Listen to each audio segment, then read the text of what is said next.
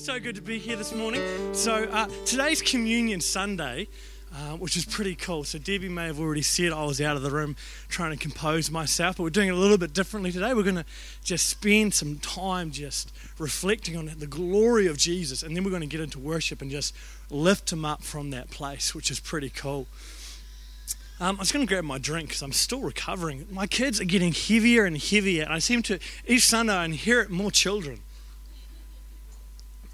Well, no, I leave them behind, but it's okay. I will have a third wee child in about 3 weeks, which is going to be pretty fun. Looking forward to that, so good times. So communion, I like this thought, taking communion is a simple act to remember the greatest act there ever was. You know, we just take a moment of time to remember a moment that changed the rest of time, which is so cool. And like some of us have had communion so many times, and a few of us, like Judas, had it once, which is pretty cool. So if you've not had communion before, communion is just a really incredible moment. We remember what Jesus did for us on the cross. A week before Easter camp this year, we had communion upstairs in Super Church for the first time. And for some reason, Judah, who's 3, didn't want to be in his program, so he was up sitting on my knee while I was explaining the Last Supper and Jesus on the cross to the kids. So we're sitting there and I'm talking about how, Jesus had his friends and they're sitting at this table and they're having a big feast, and then Jesus says, hey, I'm about to do something amazing. I'm about to give my life for you guys. I'm about to lay it all on the table, and it's all or nothing right now. And so he took this bread and he says, I'm going to break this bread, and this bread is like my body that's going to be broken for you. And so he breaks the bread, and then he pours this drink of wine. And then the kids go, we're not allowed wine. And this other kid goes, I had wine last night when we had communion at home. And then other kid's like, oh, you're not allowed to have wine. And so we're trying to refocus. Because this next part's going to blow your mind. It says, he pours the drink. It says, drink this and remember me. This is like my blood that'll get spilled for you. And then the story goes on. And then he said, one of you is going to betray me to make this happen. And that was Judas. And then all of a sudden, my son, Judah, on my lap, cries out in indignation. He goes, no, I didn't. And all the kids go, what? He goes, I didn't betray Jesus. And I'm like, no, it's okay. You're Judah. He's Judas. It's a slight difference, but it's a big difference. And so 3 weeks later, we haven't talked about this again. 3 weeks later, we're driving around in Berkel. And I just like sharing stories when I preach, by the way. I'm a youth pastor and kids pastor, so if you're not telling stories, kids will just get up and leave. You guys are polite, but you might just zone out. So I'm telling stories today. And so we're driving the car in Invercargill, and it's the beautiful sunny day. It's a miracle. And you know it, Danny. Don't lie to me. And he's in the back seat, and we're just driving. I'm not talking. And he goes, Daddy, was Judas a bad guy? And I'm like, what? He goes, Judas, is he a bad guy? Because Judah knows there's good guys and there's bad guys, and good guys wear capes and bad guys take money from banks. And you tail them off till they become good and give it back. And they have quiet times when they're in time out. And so I'm like, well, it's hard to explain. He was kind of a bad guy, but it's a bit of an in-depth story. And he goes, how come we have to eat Jesus' bones? So communion, it's an amazing thing, but it's a confusing thing. It's confusing to be like, man, I'm gonna take this bread. I'm like, Jesus tastes so good. And I'm going to wash him down with a bit of his blood. I'm like, yeah, this is weird.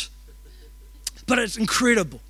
It's an incredible thing. What I want to do today is I want to share some stories about times where remembering what Jesus did dramatically affected my life. Because when we take communion and we go, man, I'm gonna refocus on the greatest reality there is. All those sub-realities that are going around my life and my health and my finances and my stress, all of a sudden, they've all got to fall in line with this one simple truth, that Jesus is for me yesterday, today, and forever because of what he did. And so a few years ago, before I was back here, about 5 years ago, I'm in Invercargill again. I'm in ICC, and Ian Wright, who's the senior pastor there, he'll be preaching at conference next week, which is going to be pretty cool. And so I'm there, and it's an all-night prayer meeting, and I'm a morning person. And nighttime comes around, I'm like, who invented this thing? Are you serious? And so it's all night. It's either 11 p.m. or 2 a.m. I don't remember which, but they're both the same to me, like this ungodly times. And they've just finished watching Furious Love. Like, we've been worshiping for a few hours, watched the Furious Love DVD, which is just heart-wrenching. And then they take communion. And so I'm setting up, the auditorium slants like this, and I'm at the top on the left, and the communion tables are down there. And so I walk down quietly, and I get a piece of bread, and I get a drink, and I sit down, and I eat the bread, and I'm like, oh, it's a bit dry. And then I have a drink. And as I begin to drink this, I feel God speak to me, and he says, when you get those guys at the pub, which you guys don't know about, and they're like, to the glory of this, and, to my car, and everyone's like, oh, your car, and all this stuff. And he goes, when you drink this, you drink to your victory. I'm like, wow. And he goes, and you drink to your health, and you drink to freedom, and you drink to glory, you drink to your marriage, you drink to wholeness, you drink to this, and begins to list off all these things that I'm drinking, not just the forgiveness of my sins, but the full sozo, the fullness of who he is. I begin to drink this over myself like a medicine, and it begins to impact me. I'm like, wow, this is amazing. And it's like I actually tasted a little bit of Jesus. I like this thing, like when you taste Jesus, one taste isn't enough. Like when you taste this reality, it's like, man, all other realities now, you've lost your glimmer to me. Like you just, what used to be amazing, now I'm just like, why were you important to me when, oh my gosh, the beauty of who he is. And so I look around, and there's so many cups left. And I don't really care about the bread because I was thirsty. And so I go down, I'm like, I get another one. And I sit there, and I'm like, God, I drink to your love. I drink to our relationship, and I have another one. And I'm like, wow, look around, there's still more. So I go down, and I get another one. And I'm like, this is amazing. It's really late, and now I'm just drinking straight sugar mixed with God. It's just like incredible. And so I'm drinking this. I'm like, wow, this is amazing. And I'm like, God, I just want you around me so much. I don't want you just here in like my throat part where the drink's gone. I want you all over me. So I look around, and like people may see me. I'm becoming self-conscious, but I don't care. I go down, I get another one, and I tip it on me because I'm just like, God, I want to be covered. And for a moment, I'm like, this is the greatest moment ever. It's like, in the Bible, they anoint you with oil. It's like, I'm like anointed with the victory of the blood of Jesus. And then it runs onto my forehead. I'm like, this is incredible. And then I'm like, oh my gosh, it's stinging my eyes. Jesus, you hurt. But nevertheless, it impacted me hugely, this revelation. Paul says, I pray that you would know my love and my peace, but it surpasses understanding. So I pray for an experience that you would know it. And I experienced communion. I experienced sitting with him and just tasting his victory. Jump forward a few years later, and I'm here, I'm the kids pastor, and I'm the youth pastor, and life's pretty fun. I've got 2 kids, and Judah's amazing, and Jasmine's like an unbelievable blessing challenge. And she's like, most of her body is covered in eczema, and she's always itching herself, and like sleep just doesn't really exist anymore. And I'm like, but then it just gets worse. This one night she just wakes up, and she's just screaming. And Jasmine's the type of girl that you can let cry to her sleep to it's 10 days later, she will not fall asleep. You've got to, she just won't self-soothe. And so I'm up there, and I'm rocking her and stuff, and about 40 minutes rocking her to sleep, lay her down to bed. An hour later, she's up again screaming. So I'm like, oh my gosh, up there rocking her to sleep, putting her back to bed. This goes on for a couple of nights. I'm like, this is nuts. You can just cry yourself to sleep, but it doesn't work. And so this goes on and on and on, like weeks are passing. And it gets to the point, the only way she'll sleep when she wakes up is if I lie on her floor, and she'll sleep with her head under my chin, and I'll lie there with her face just nestled under me, and she'll calm down and go to sleep. And I'm like, this is not normal fear. And so I'm praying through her room before she goes to bed, I'm worshiping in her room, I'm praying in tongues over her, I'm declaring peace, I'm all the stuff that you could do, I'm doing it. And nothing is working. Nothing is working. And this goes on for 6 weeks, and I'm shattered. I'm a shell of a person. Like, and I'm rocking up to work and people are like, how's the ministry? And I'm like, who cares? I just want to sleep. Like it's kind of thing where you'd go and you'd close the car door and the seatbelt's jammed on the door. You got to open it and just like, oh God, you hate me. Just let me. Like, I sleep 9 to 10 hours every night, and once a fortnight I'll have a 3-hour catch up on the Sunday afternoon. Like I need a huge amount of sleep, so 4 hours a night for a million years is just not going to cut it. Like this is like hell on earth. And for some reason, I'm just can't get a breakthrough. And so I get to the point, and I go, that's it, I've had enough. If I'm going to sleep on your floor every night, then I'm going to do it in style. So I get a wee bed in there, make up a bed, and I'm like, tonight when I get home, I'm just going to start sleeping in your room. Because then at least I've only got 1 meter to move instead of up the stairs in there and I'm lying on this cold floor. But I call Mitch because when things are just like, I don't know what to do, who are you going to call? Mitch, because Ghostbusters aren't real. And so I call Mitch and I'm like, mate, you got to come hang out with me. Let's have communion because I've tried everything else. And so like, I'm not into little communions, so we get these big cups, fill them up right up to the top. We get the deep fry cranking, get the fish going in that thing and like deep fry this big meal up, and we're sitting there just out there on like some random night after church. I'm on the blue couch with my back against the big sliding wall. This was like a year ago, and I remember like every moment. And we're just there, and we've been chatting about just cool things that God's done, just sharing stories, not trying to build an atmosphere. It's just what we were doing. And it's just a nice space. And then we go, God, we thank you for your body, and we thank you for your blood. And we ask that you just have communion with us tonight. And all of a sudden, it's like whoosh. Like it wasn't an atmosphere shift, it was like an atmosphere like tenfold, like the room filled with the space. And I remember sitting there being like, oh my gosh, this just got intense really quick. This is so intense right now. And we're sitting there, we're cutting up our fish, and I remember God speaking into my heart saying, Jared, you don't need to pray. You don't need to pray about Jasmine. I know what's going on. Tonight when you go home, don't sleep in her room. Go to your room, go to bed. I've taken care of it. And so I go home and have the most amazing night's sleep, and then night after night after night, just these incredible sleeps. I didn't even go, God, I need this breakthrough. All I did was go, I just want to spend some time with you because I'm tired and I'm broken. And just a simple act of remembering the greatest act there ever was enough. Like every spiritual dimension, no matter what it was that was going on there that was causing this brokenness, it had to shift for the reality of who God was. I realigned myself with God. When you died on the cross, you died for everything. Like you died for my sins, and you died for my health, and you died for my finances. You died for my future. You died for my family. You even died for my sleep-filled nights, that those who love you can go and you take them to green pastures and you give them rest, you cause them to lie down. You gave me peace when you did this. And every element just shifts when we do that. So I love communion when we take communion today. It's a phenomenal act. Friends of mine, whenever they have sickness in their family, they just start taking communion every day, just regularly refreshing themselves with this truth that all other truths in life are built upon this. Everything that we are is built upon the foundation of Christ. God said to Daniel, man, there's going to be a rock, and this is Christ, and he's going to roll down, and the reality of his kingdom is going to overthrow all other kingdoms. And he is going to be the foundation of a generation upon generations of my children who are going to advance my kingdom. Everything comes from this one moment. Jump forward a wee while later, and Judah gets sick.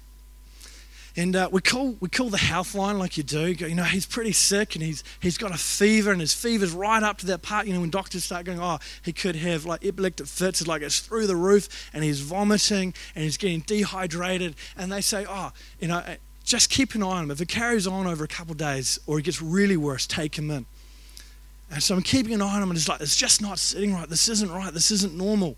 And so I take him into the hospital, and the time we've got to the hospital, he's getting so limp, like all the colour's drained from his body. He's not really talking, and he's pretty lifeless. And we take him through to the emergency room, and the doctors are looking at him and go, man, no, you should not have waited.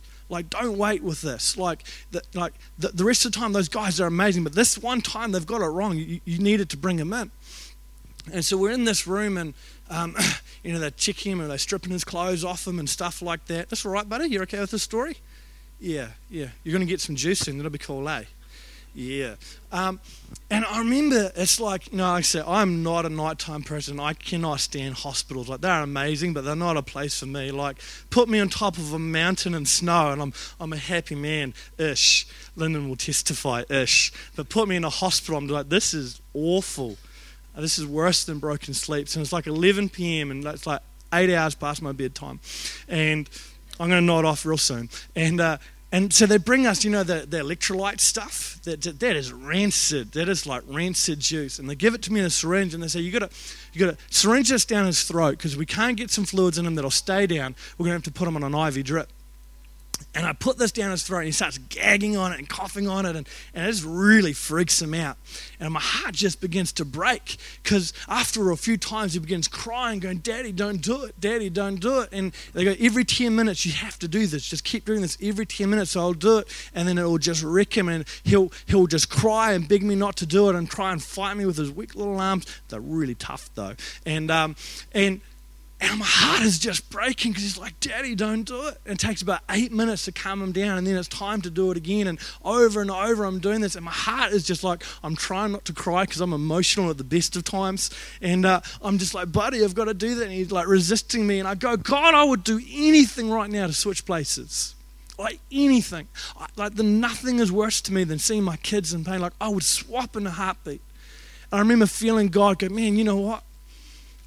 I got to do that. I got to swap. You always have the moment, you go, God, as a parent, I'd give anything to swap. And God goes, I gave everything to swap with you. I gave everything to swap with him.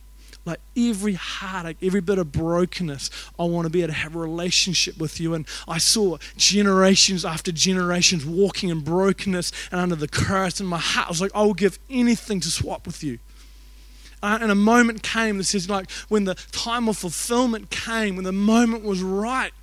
It's not like God was going, I just couldn't get round to it. He says, when the moment of fulfillment reached its time, I came. Because I would give anything and everything to switch places with my kids. And so, like, that moment of Jesus, like when he's in the Garden of Gethsemane and he's going, God, like, coming to give my life 33 years ago when we're rocking in heaven seemed like a pretty cool idea, but like, this is it. And this is really, really going to hurt.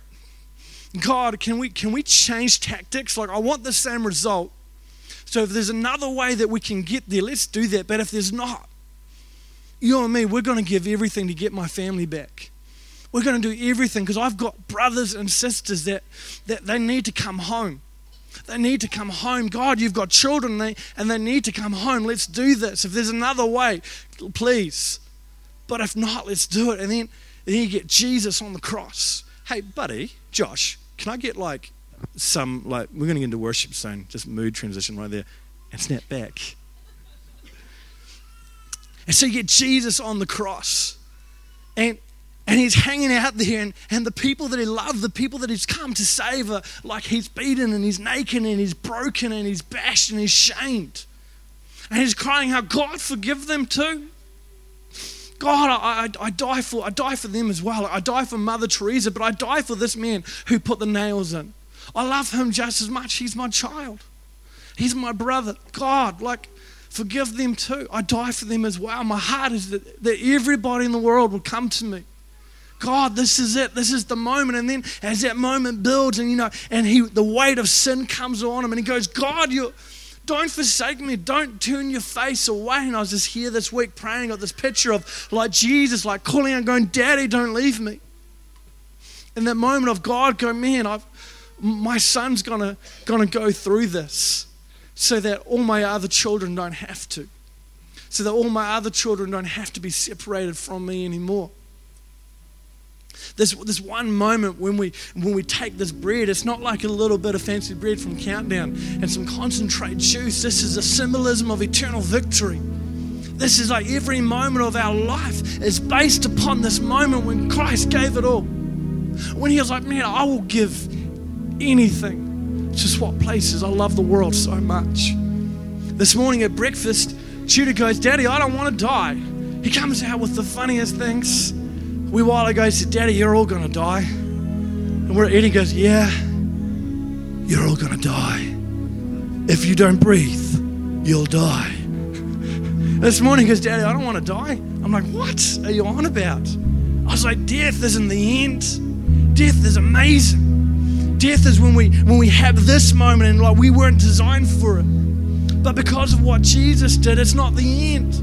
It's the beginning when we come into the fullness of his glory. And Jesus is like, man, I gave everything that I had for you. Don't ever have moments where you doubt my goodness or you mistrust my grace, because I hung on a tree and every ounce of life painfully drained from my body, and I did it willingly.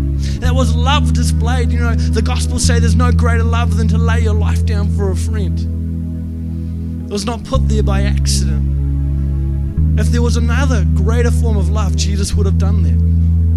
You know, what is the best, the greatest, the strongest demonstration of who I am that will take hell and death and sin and give me permission to crush it so that my children can walk in my victory and relationship with who I am, that they can take communion and they can go, God, I drink to your glory. I drink to your plan for my life. I drink to a world coming reconciled to you.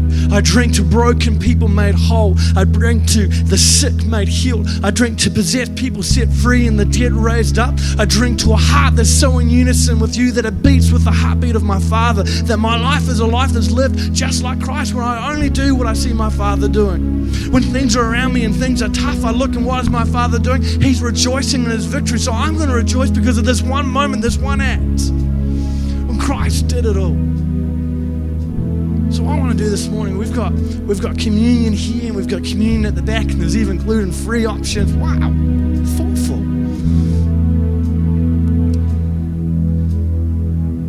I want to invite us this morning to take a moment and remember the greatest moment of all of history. And then we're going to worship God from a place of understanding where we remember and are reminded again that Jesus gave it all for us. So if you'd like to stand now, come take communion. God, I thank you that you're phenomenal and incredible and that you did it all. And this morning, God, we remember that again, and we thank you, Jesus, for who you are. You're a good, good daddy. Awesome.